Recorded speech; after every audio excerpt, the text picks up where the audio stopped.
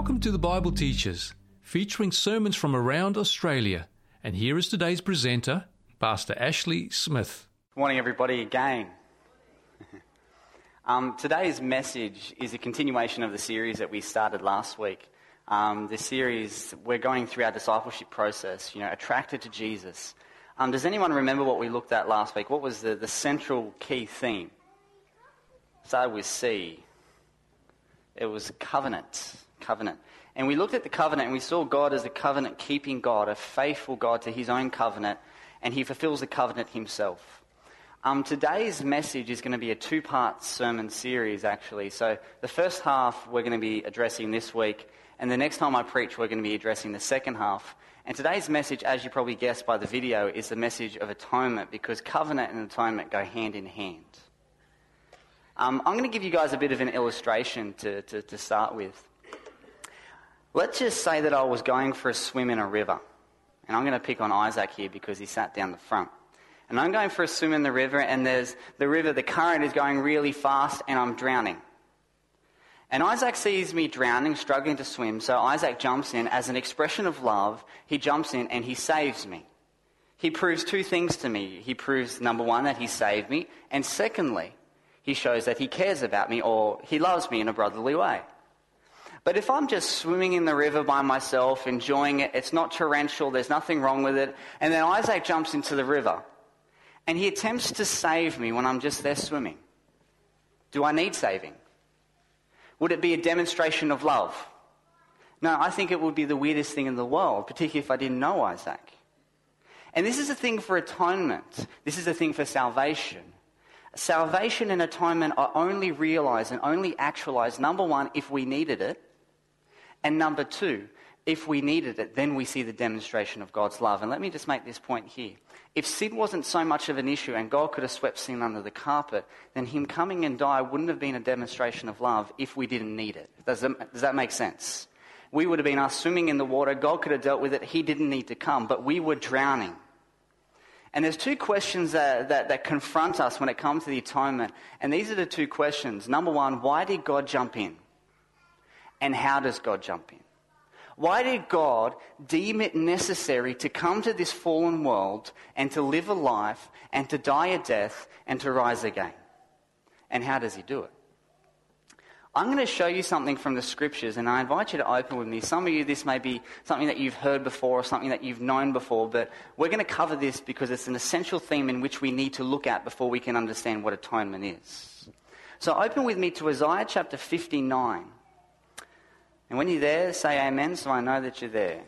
Isaiah 59 verses 1 and 2. Today we're going to be doing a bit of going from page to page to page. We're going to flick through our Bibles. Okay, good old Bible study. Isaiah 59 verses 1 and 2, the scriptures read this. Is everyone there? Behold, the Lord's hand is not shortened that it cannot save, nor his ear heavy that it cannot hear. This is a powerful statement from the prophet Isaiah. He's saying here in this text that the Lord's hand is not shortened that it cannot save. All throughout Scripture, you see that God's hand is synonymous with his saving power. You see it with the children of Israel when they're in bondage to Egypt, and we looked at this last week, that God redeems them, and he bears them on eagle's wings, and he brings them to himself. And the Scriptures tell us here that God's hand is never shortened. In other words, God's saving power is never limited by sin. I mean, imagine what you would think of your Saviour if he could not save you from sin. The Lord's hand is not shortened that it cannot save, nor his ear heavy that it cannot hear. God's ability to save is always the same. He can reach into any situation, no matter how dreadful or dark it may be, and he can save anyone at anywhere, at any place, and at any time. But the next verse poses a problem, because the word but is there. It says, but your iniquities have separated you from your God, and your sins have hidden his face from you so that he will not hear. The Bible says that God is able to save, but there is something that limits his saving power, and that is sin. And that is sin cherished. Can God attempt to reconcile us back into his kingdom if he doesn't deal with the sin problem? Sin separates, church. Sin causes a breakdown in the relationship, and we all know this. You think about the Ten Commandments, which are the demonstration of God's character and a demonstration of who God is. The Ten Commandments aren't arbitrary laws which God says, thou shalt not, thou shalt not, thou shalt not. They're guidelines, not just guidelines. They're not suggestions, they're commandments, absolutely. But they're there to protect us and to give us the best possible relationship that we could have with God and with humanity. And let me make a point here. God says, you shall not have any other gods before me. You shall not make for yourself graven images or idols. You shall not use my name in vain, and you shall remember my Sabbath day to keep it holy. How do you think your relationship with God will be if you follow all those commands? It's going to be pretty good. Particularly if the Holy Spirit is working in you to willing to do his good pleasure, and you're not keeping them as a means to receive atonement yourself. And on the other hand, the rest of the 6 commandments, thou shalt not steal, kill, honour your mother and your father, do not commit adultery, etc., etc. I tell you what, if you go to someone and you steal something from it and they find out, your relationship's not going to be very good with them. So sin is always a breakdown with the relationship. Now notice in the text just here that it says, the Lord's hand is not shortened that it cannot save, nor his ear heavy that it cannot hear, but your iniquities have separated you from your God. Who does the separating here? Is it God or is it humanity? So God stays in the same place, humanity drifts from God because it cherishes the thing which separates it from God. Now how do you think God feels towards sin? He hates it. How do we sometimes feel towards sin? Sometimes we love it. Sometimes. So God hates sometimes the thing that we love.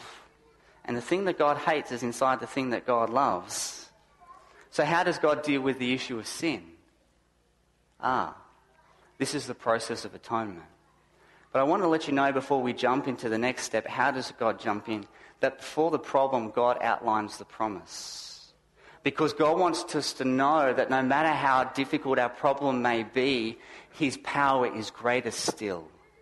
Yes, the power of sin is great, but the power of the Redeemer is even greater. Jump with me to our next point. In Leviticus chapter 17 and verse 11, the question here is, how does God jump in? How does God jump in? Leviticus chapter 17 and verse 11. Now this is a text that was given to the children of Israel in relation to their sacrificial sanctuary services. It's not the first time the word atonement is mentioned in Scripture. It's mentioned beforehand. But it's mentioned specifically here in this text in a powerful way because it's connected with something. The Scripture's on the screen here, but I'm going to read it out. It says this. And I've underlined and bolded some key things in the text. It says, for the life of the flesh is in the what? It is in the blood. And I have given it to you. Now, let me just stop there. Who has given it to you? It's God who has given it to them. Upon the altar to make what? To make atonement for your souls. For it is the blood that makes atonement for the soul. So right here in this text, God demonstrates 3 powerful points. The first one is life. That the life is found in what? In the blood. Is Jesus here talking in this text when God gives this command to Moses? Is he talking about the blood that is pulsing through the body here? Is that what he's getting at? No, he's talking about blood that is shed. Because blood is life. And blood that is shed is a life that is given. Does that make sense? So here in this whole process of atonement, we see the necessity of a substitution. We see the necessity of a sacrifice. Point number 2, atonement can only be provided through blood. Because it's only through a substitutionary sacrifice and someone giving their life in exchange for another that the sin issue can actually be dealt with. And we're going to have a look at this as we continue our study today. Point number 3, it was God-given. Now, the sacrificial system, church, wasn't something that the Israelites had borrowed from the pagan nations around them. It's not like, let's take this from Baal, let's take this from Asherah, let's take this from here and there. No, the sacrificial system was something that was given by God for the people. And when the children of Israel took their animal, they took their lamb, they took whatever it was, the sanctuary, and they confessed their sins on the head of that animal, and they took the life of the animal, and the priest caught the blood. The animal was put on the altar, and the blood was taken into the sanctuary. It wasn't them appeasing the wrath of God. It wasn't them trying to placate and to earn favour in the sight of God, because from the text it says that the blood and the altar and the atonement is given by who? The atonement is given by God. The children of Israel didn't borrow this symbol and this system from the pagan nations, but it was given by God.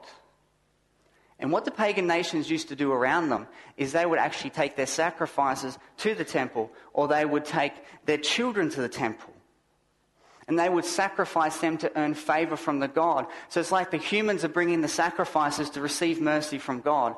But the sacrificial system that God gave was different, because God gave the blood, God gave the system, and basically God was providing atonement. It wasn't them appeasing. Does that make sense? And the word atonement in the Hebrew is kapar. Kapar. Now, it means a number of things. It means, I'll just show you here, it means to cover over, to pacify, or to make propitiation. We're going to have a look at that a little bit more next week. But when God says that he makes atonement for the soul, he's covering over a debt, or he's pacifying, or he's making propitiation. Now, I want to make this point, and I want to emphasize this, and I want you to focus on what I'm about to say.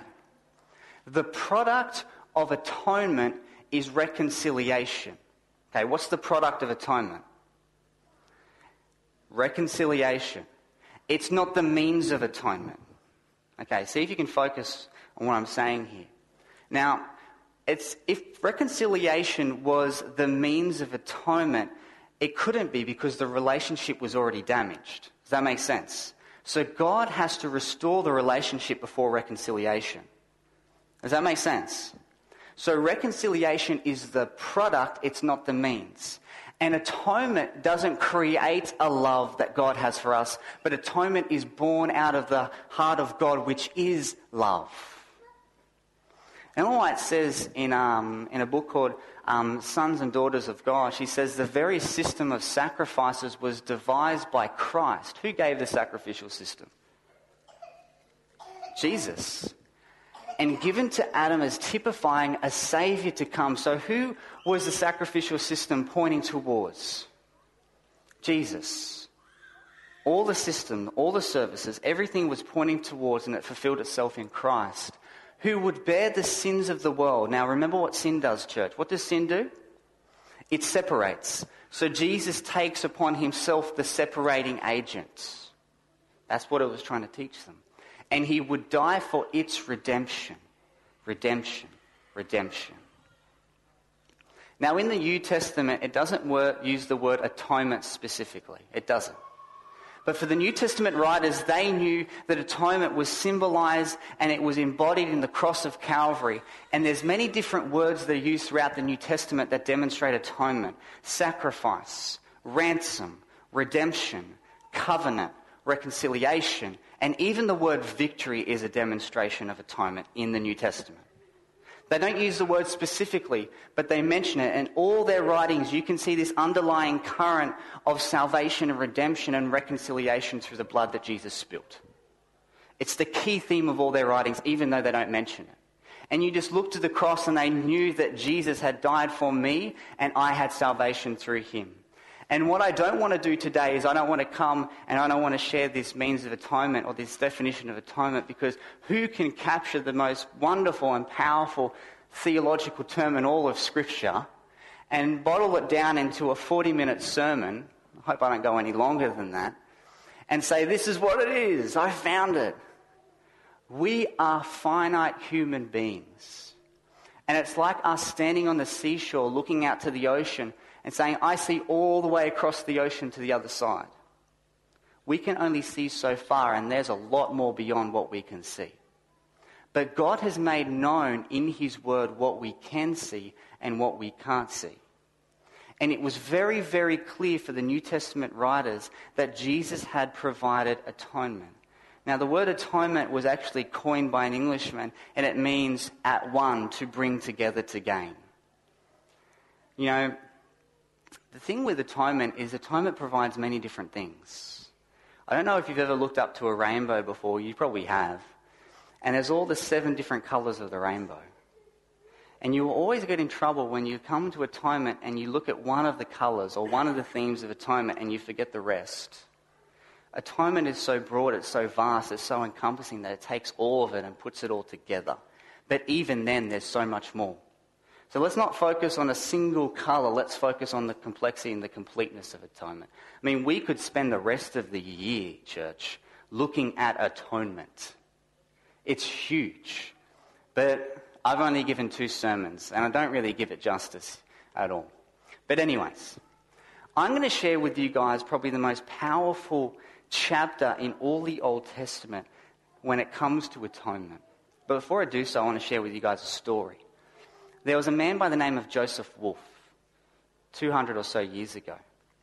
And this man was born into a Jewish family, into a Jewish home. His dad was a rabbi in the local synagogue, and he was living in Germany. And as a young boy, his father was very, very protective of what his young boy would hear because he was worried about being, taken up and put into Christian circles and becoming a Christian. And that would be a great shame to the family. So the father would go at great lengths to protect his son from mingling with Christians. Now, you've got to understand that in Germany, there was a lot of Lutherans. So the father would always keep an eye on his son. But one day the father is going out and the father says, son, the man's coming to milk the cows. I want you to keep an eye on him to make sure he does a good job of it. So what happens is the father goes out and Joseph is watching the Lutheran man milk the cow. I don't know if that's what they do, but I'm assuming that's what they do. He milks the cow. And Joseph is watching the little boy. And this Lutheran man, he just can't help himself. Most Christians can't help themselves, am I right? And he says to the young boy, he says, son, what do you think of Isaiah 53? And the young boy is like, Isaiah 53? I haven't heard of it. And then the man opens up and reads it to them. Actually, you know that Jewish people aren't encouraged to read that chapter. Okay? There's a reason why. And he reads this chapter and he relates these verses to him, and the little boy's confused because he's taught that Jesus was an imposter, but from these verses he sees from the text very clearly that it was Jesus' mission and his purpose to come and to die. And he had questions, and guess who he went to when he had his questions? He wanted to answer those questions. Guess who he went to? He went to Dad. Guess what Dad did? Shouldn't be reading that. He didn't give him many answers, but that led him on a journey of study and of growth, and he found Jesus through it all. I mean, and it's not just him, but it's hundreds and hundreds and hundreds and thousands, and may I say even millions of people, millions of Jews who have come to a knowledge of Jesus Christ through this chapter, because it is the power of God unto salvation. So open up with me to Isaiah chapter 53. I'd encourage you to actually read, not just to read it, but to memorize this chapter. It's powerful. Starting in verse 1 and going to verse 3, let's read the text. It says, who has believed our reports? And to whom has the arm of the Lord been revealed? Now, what's the arm of the Lord again? It's his saving power. So right here we find that this is God's way of saving humanity. Now keep that in mind. Store that in your minds just here. This is God's designated way to save sinners. We're coming back to that. For he shall grow up before him as a tender plant, and as a root out of dry ground. He has no form or comeliness, and when we see him there is no beauty that we should desire him. He is despised and rejected by men, a man of sorrows and acquainted with grief. And we hid, as it were, our faces from him. He was despised, and we did not esteem him. You notice in the text it says he has no form or comeliness, and when we see him there is no beauty that we should desire him. Who is this talking about? This is talking about Jesus. Now, we see this as talking about Jesus as he humbles himself and he steps down from his throne and he takes away all his glory and he comes into the likeness of men. If anyone had an inherent right to pride, guess who it would be? It would be God himself. But here we see Jesus lays it all aside and he becomes a man. And not just a man, he wasn't a Brad Pitt of a man. So he wasn't walking around Jerusalem with his hair flowing in the wind and people just following him because he was so beautiful. He was nothing extraordinary physically.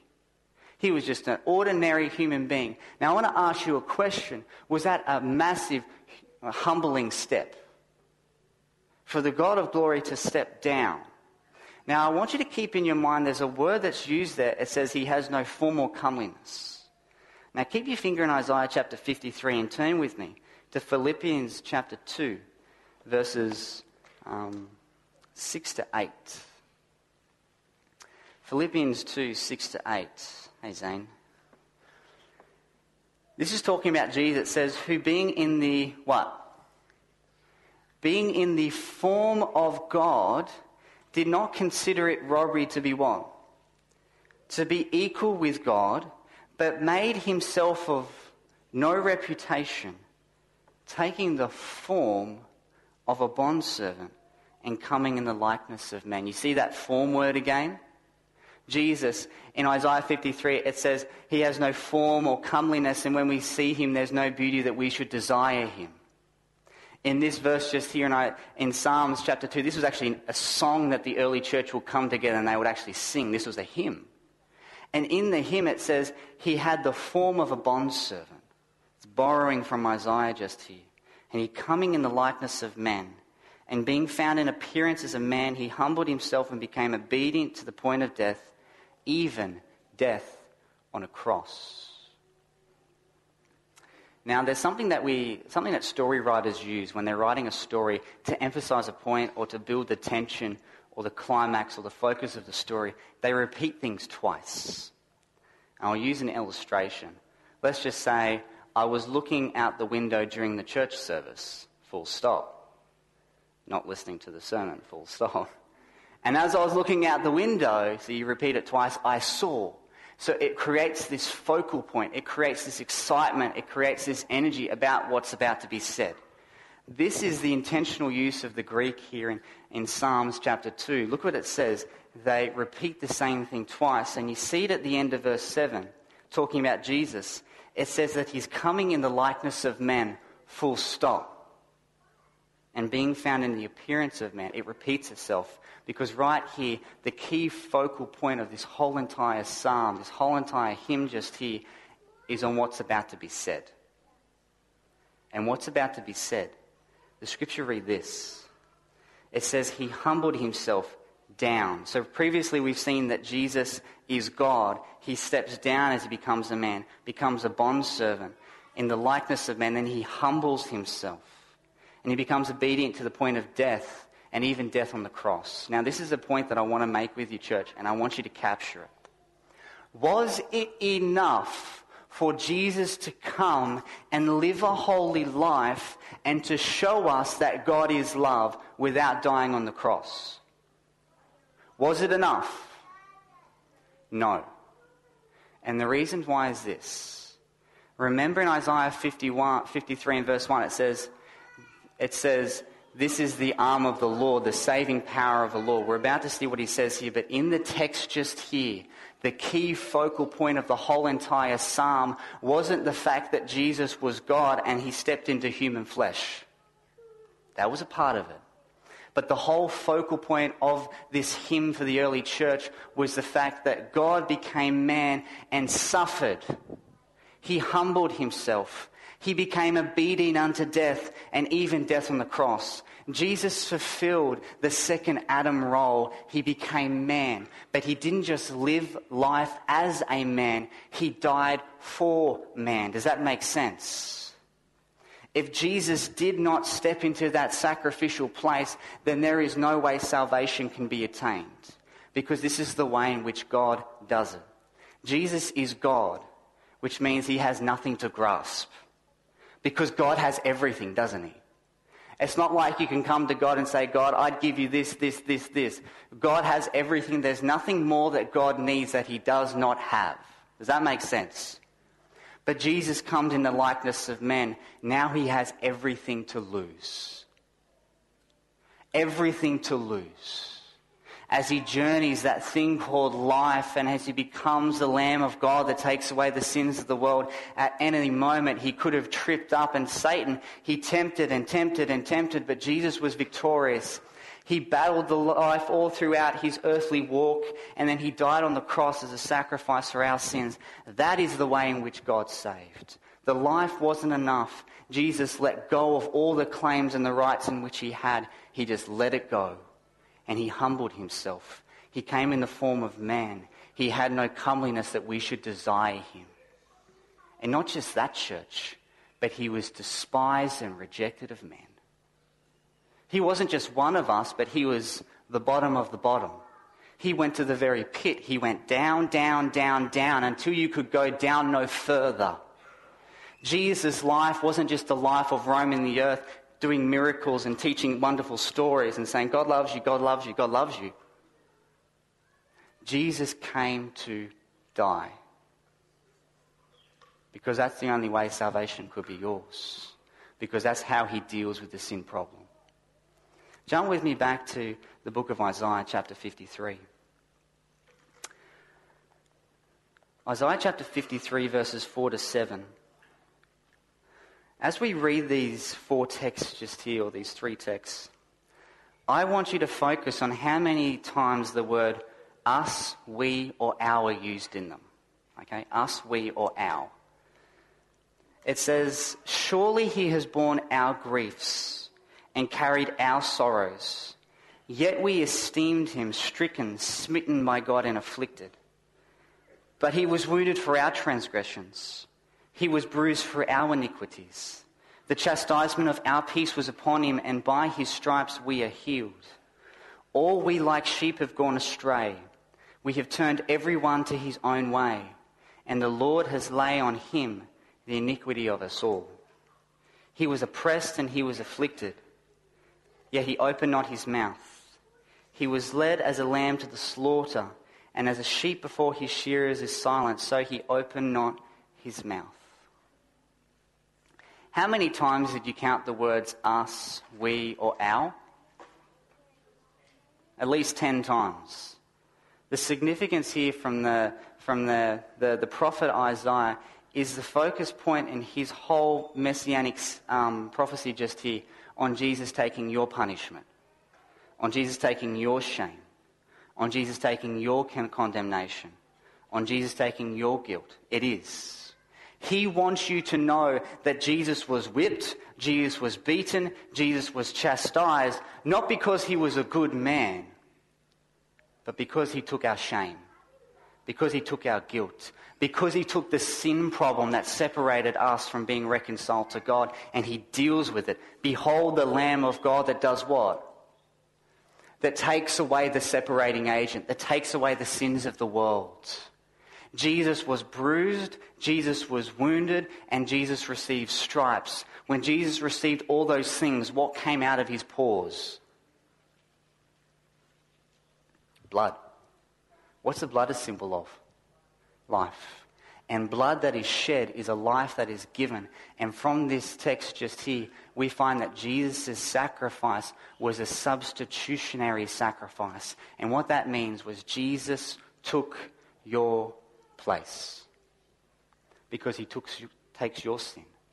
And this is the beauty of the gospel. He didn't have to, but he chose to. And it says, by his stripes we are what? That's talking about the relationship. Reconciliation has been done. We have been brought back into harmony with the Father again and the Son. We've been brought back into the fellowship of heaven. By his stripes, by his wounds, by his brokenness, you are restored to that which we were before the fall. And there's some interesting insights that Ellen White gives onto this, that after all this is said and done, we will actually be nearer to God after the fall than what we were before it. Because Jesus forever bears his human form, glorified human form, but he will forever have those holes in his hands and the scar in his side, and he will forever, amongst the Godhead, we have one who represents humanity. And God takes his New Jerusalem and situates it right here on earth. God says the planet that has rebelled now becomes the center of my kingdom and the center of my government. We are closer to God after the fall than what we were before. What we mess up, God fixes. It says, to whom has the arm of the Lord been revealed? Well, we see the way in which God saves. Jesus comes, God comes, and this is the beautiful thing. In all the pagan cultures, the humans would bring the sacrifice, or the humans would be the sacrifice. Who's the sacrifice in this? It's God. It's God. He takes it. He experiences it. And he dies. Well, not God dies, but he dies. Let's jump down to a couple of verses here, to verse 10 and 11. I'm just going to skip through some of this for the sake of time. It says, yet it pleased, in verse 10, yet it pleased the Lord to bruise him.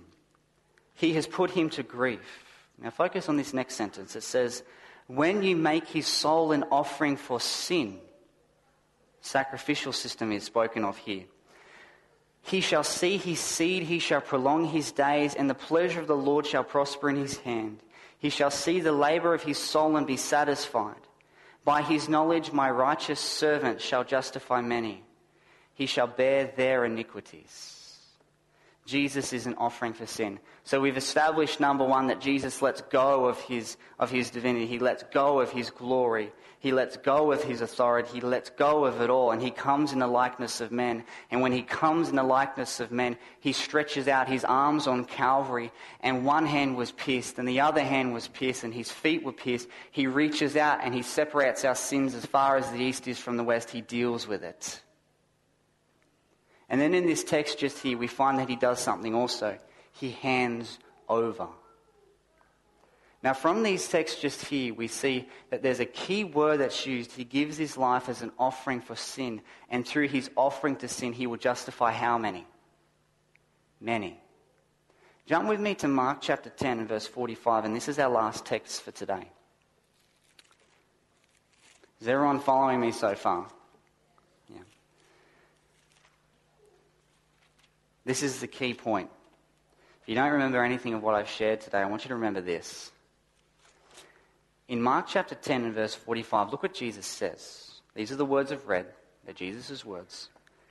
He says, for even the Son of Man did not come to be served, but to serve and to give his life as a ransom for many. Scholars looking on have said what Jesus said just here wasn't just casual words that he was saying. He was intentionally quoting those promises in the book of Isaiah. Jesus understood himself as a suffering servant of Isaiah chapter 53. Now, I want to ask you a question this afternoon, church. And the question is this.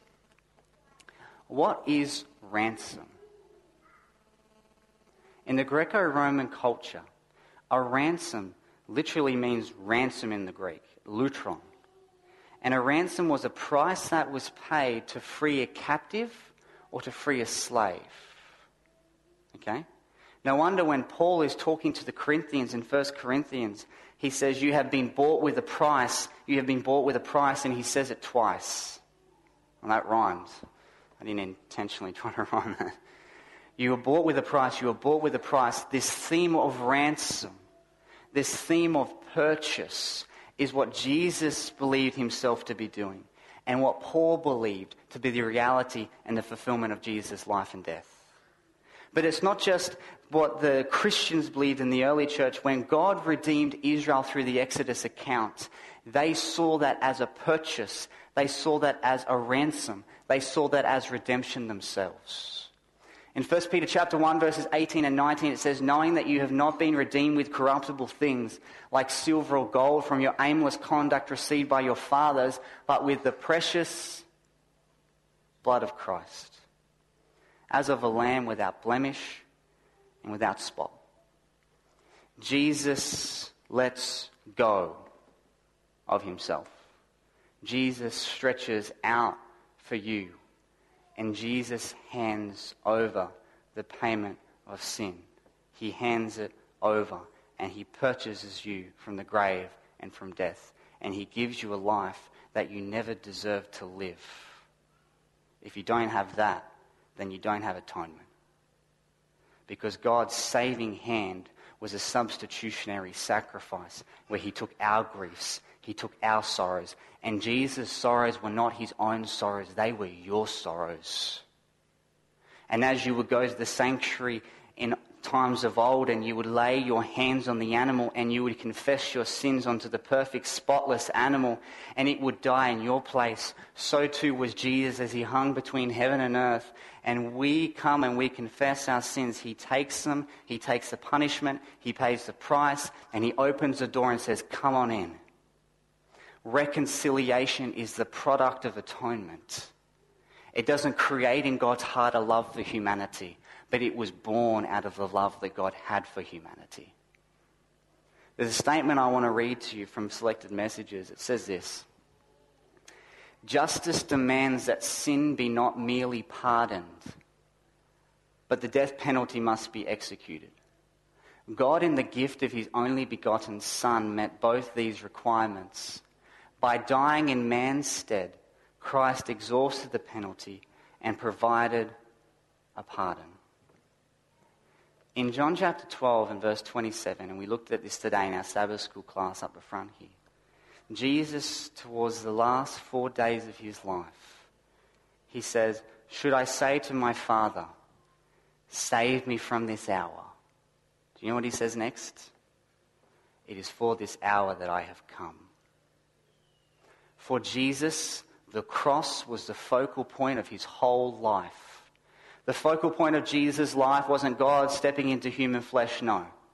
It wasn't him coming in the likeness of men. It was him humbling himself and being obedient even unto death, and even death on the cross. That was Jesus' mission. Church, he came to reconcile you, and in order to reconcile you, he must die.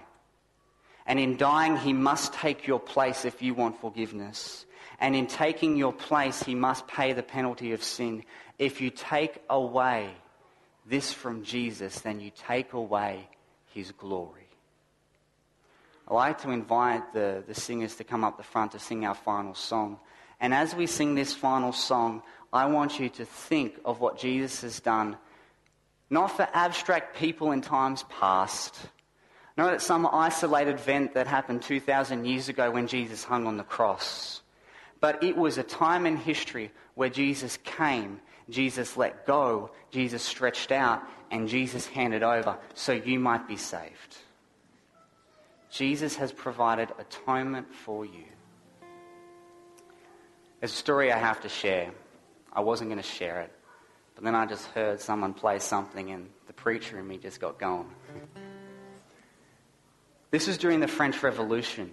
There was a young man by the name of Jacques. And during the French Revolution, it was a terrible period of time in French history. It happened 200 or so years ago.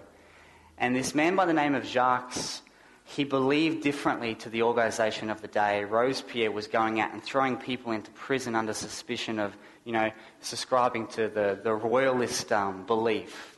We believe in the royal family. If you believed in the royal family and tried to advance the royal family, you were thrown into prison.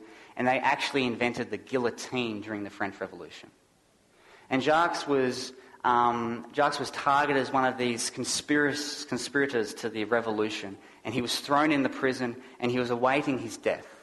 And someone can play a little bit of music in the background here.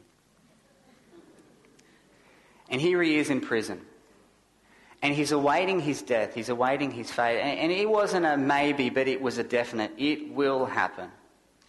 And here he was, and he realized that the next day was his time. The time was up. And here he was laying on his bed, and he was looking out his cell window through the bars, and the dungeon was just crowded. And he had a bed, and he knew that tomorrow was going to be the day in which he would die. And he's looking out the window, and he realizes that this is his last life, in which last time he's ever going to see the moon, the last rest he's ever going to have. And he's at absolute peace because he died standing up for something that he believed in, and he falls asleep that night. And as the night hours pass on, there's another man, there's an older man. Joseph, maybe you can get on the piano, mate. There's an older man who's wandering through the dungeon, And he has a mission, he has an intention, he has a plan. He's looking for somebody. And he's going into each and every room, each and every cell, and he's looking around, trying to find someone in the dungeon. He's a prisoner himself, but he's looking for someone. And he looks into this room and he sees the moon shining on this young man's face, and he recognizes the face. And he runs into the room and he kneels beside the bed of this young man who's sleeping, and yes, it is who he was looking for. It's his son. And as he kneels beside his son's bed, he talks to the man who is in the cell, and the man says, yes, our cell, we're going to punishment tomorrow, we're going to be dying. And the father thinks, what can I do to save my son? He doesn't shake his son, he doesn't slap him around and wake him up and say, let's leave, because there was no other way. He kneels beside his bed and he thinks and he thinks and he thinks. Morning comes around and the guard comes to the door. And the old man jumps up before the son's awake, and he runs to the door with the rest of the cellmates. And he says that his name is Jacques, and they tick him off the list, and they put him in the chains, and they take him out to the cart, and they put him on the cart, and they take him through the street, and they're throwing tomatoes and rotten things at him, and the father's going to execution, and he goes to the guillotine. The young man wakes up, and he realizes that his name hasn't been called. His name hasn't been called. And someone who was watching that night said, yeah, there was an old man kneeling beside your bed, and when your name was called, he took your place, he took your place, he took your place. A couple of weeks later, Robespierre was killed himself, a victim of the revolution in which he was a part of. And everyone in the prisons was set free. Where do you think the first place was that Jacques went home to? He went home. He didn't stop to look at the scenery on the way. He didn't stop to smell the roses. He went home. He missed his family. He missed his mum. He missed his dad. And he came home and he walked through he saw the familiar sights. He came to his streets. He came to his neighbours. He came to his house. And he walked down the pathway to his door. And he opened the door and he went in and he ran into the kitchen, and Mum was there. And he grabs his mum, and he cries on his mum, and she cries too. She says, I'm home, I'm home. And she says, where's your father? He says, I don't know where my father is. Should I know? He should be here. And his mother says, when your father knew that you went to prison, he promised me that he wasn't coming back until he found you. And all of a sudden it comes back to the son that the old man that was kneeling beside his bed wasn't just any old man, it was his father. And his father had taken his place. Church, I want you to know today that Jesus has taken your place.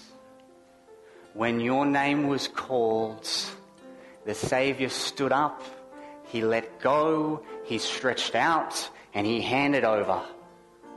And you are redeemed by the blood of the Lamb. Father in heaven, we just pause and we thank you so much for what you have done in sending your Son to take our place, to take our shame, that our sorrows became his sorrows, so that his life could become our life. We thank you that you have bridged the gap. We thank you that you have dealt with sin in your own body on the cross. And Father, we pray that we may take a hold of the saving arm of God today, that we may leave this place with assurance in the atoning blood of Jesus. I pray this prayer in Jesus' precious name. Amen.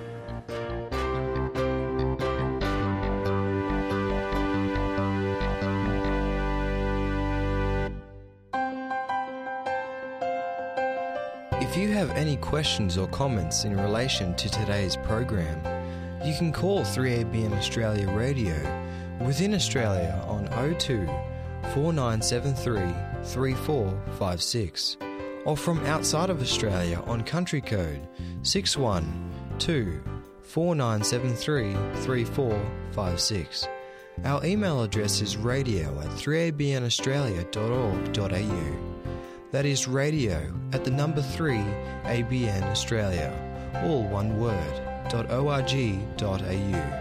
Our postal address is 3ABN Australia Inc., PO Box 752, Morisset, New South Wales 2264, Australia. Thank you for your prayers and financial support.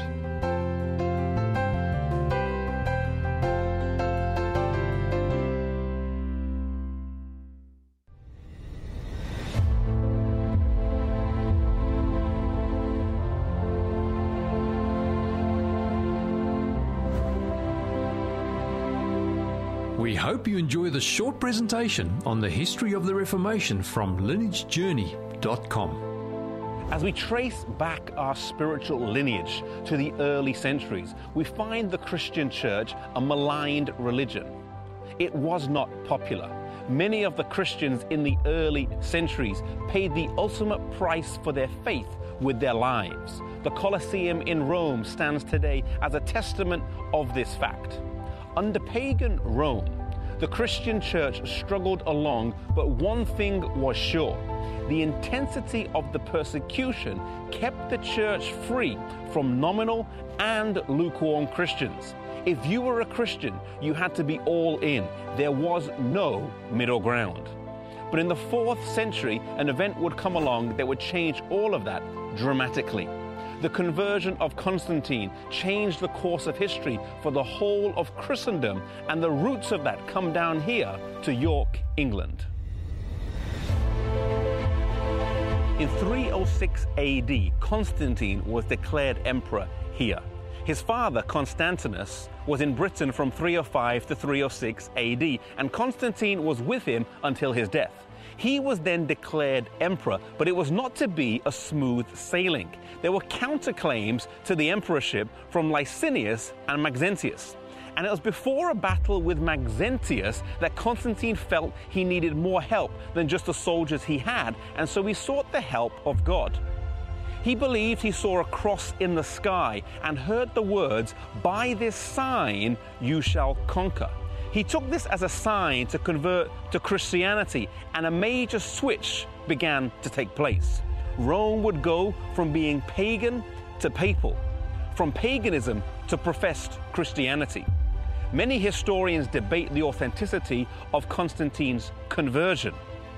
Was it a deep-rooted biblical conviction, or was it a political ploy to keep a divided empire together? One thing is sure, though, that after his conversion, practices crept into the church that previously had no place there.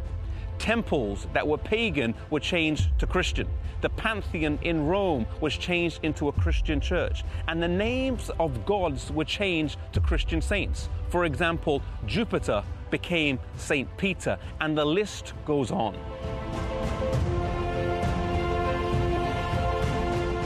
While some were happy for these changes and welcomed the lack of persecution and their newfound status, there were many Christians all over Europe who resisted these changes. For them, the persecution continued as they stayed out of line with the Mother Church. These were Christians who were maintaining the pure apostolic faith that was handed down to them over the years. There were scattered groups of people all over Europe, in northern Italy, in southern France, the Celtic Church here in Britain, and in various other places. The Bible refers to them as the church in the wilderness in Revelation chapter 12, verses 6 and 14. They were not always the biggest, they were not always the largest, but God would always have a people that were true to Him and that were faithful to His word. And so from this point on, two branches of the church would emerge. The recognized, the mainstream, but the compromised church, and then the persecuted, often the smaller, but the pure church. The question for us today is, which one of these two are we a part of? May we never compromise truth for popularity. May we be faithful to God and to His word, no matter what the situation is.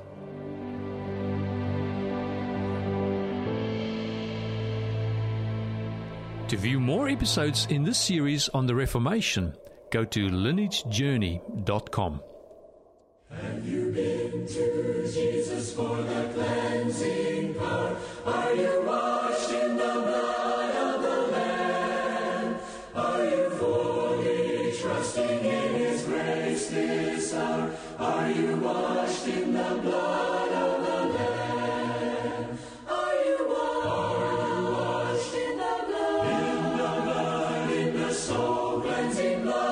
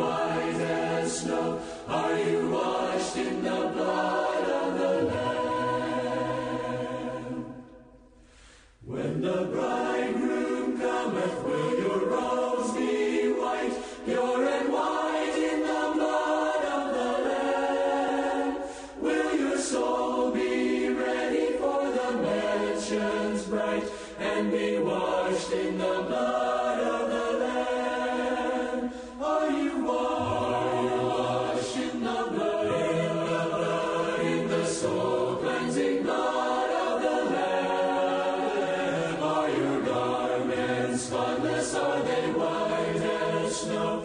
Are you washed in the blood of the Lamb? Lay aside the garments that are stained with sin, and be washed in the blood of the Lamb. There's a fountain flowing for the soul unclean. Oh, be washed in the blood of the Lamb.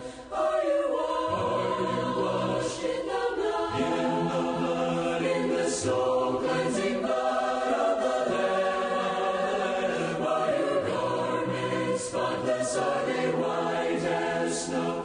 Are you washed in the blood of the Lamb?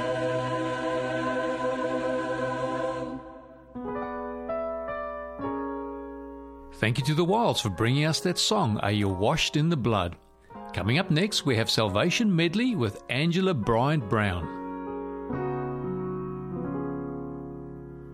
What are those things they say? Those horrible things they say. They say you're not real, don't understand what I feel. How do I let them know?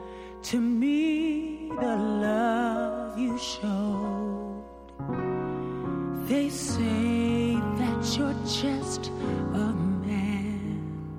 Your love they can't comprehend. Why you die on a tree to set sinners free? How do I let them know? To me, the love you show when you wash my sins away. That's why I praise you every day. Even before the world began, you had a plan. You looked through time and saw me there. You knew the pain that I would bear. Even before I had a name. Jesus, you washed my sins away. Yes, even before I had a name. Jesus, you washed all of my sins away. There is a fountain filled with blood drawn from Emmanuel's veins, and sinners that plunge, that go beneath that crimson flood, they lose all of their guilty stains. Oh yes, hallelujah. We lose all the guilty stains. Oh yes, we do. I thank God I lose all of my guilty stains. And sinners that plunge, that go beneath that crimson flood, they lose all of their guilty stains.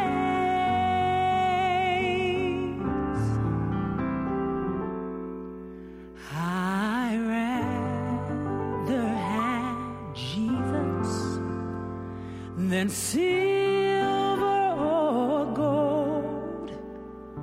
Yes, I'd rather be his than have riches untold.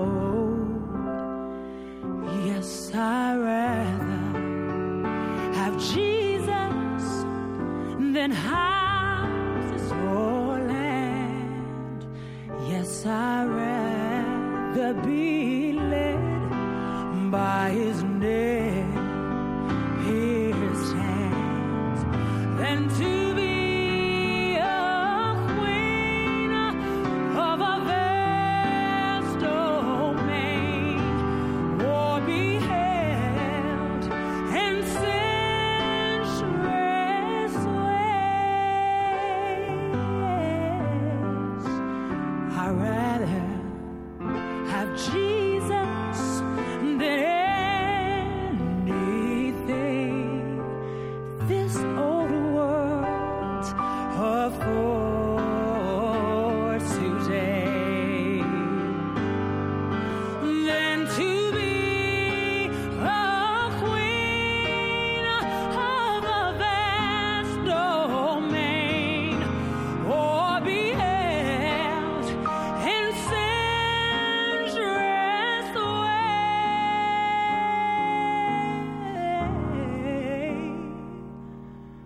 I'd rather have Jesus than anything this old world affords today. Oh yes, this sensical world affords today.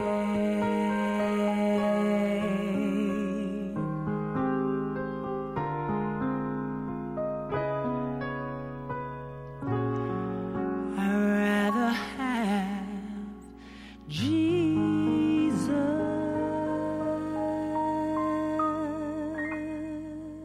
This program has been brought to you by 3ABN Australia Radio.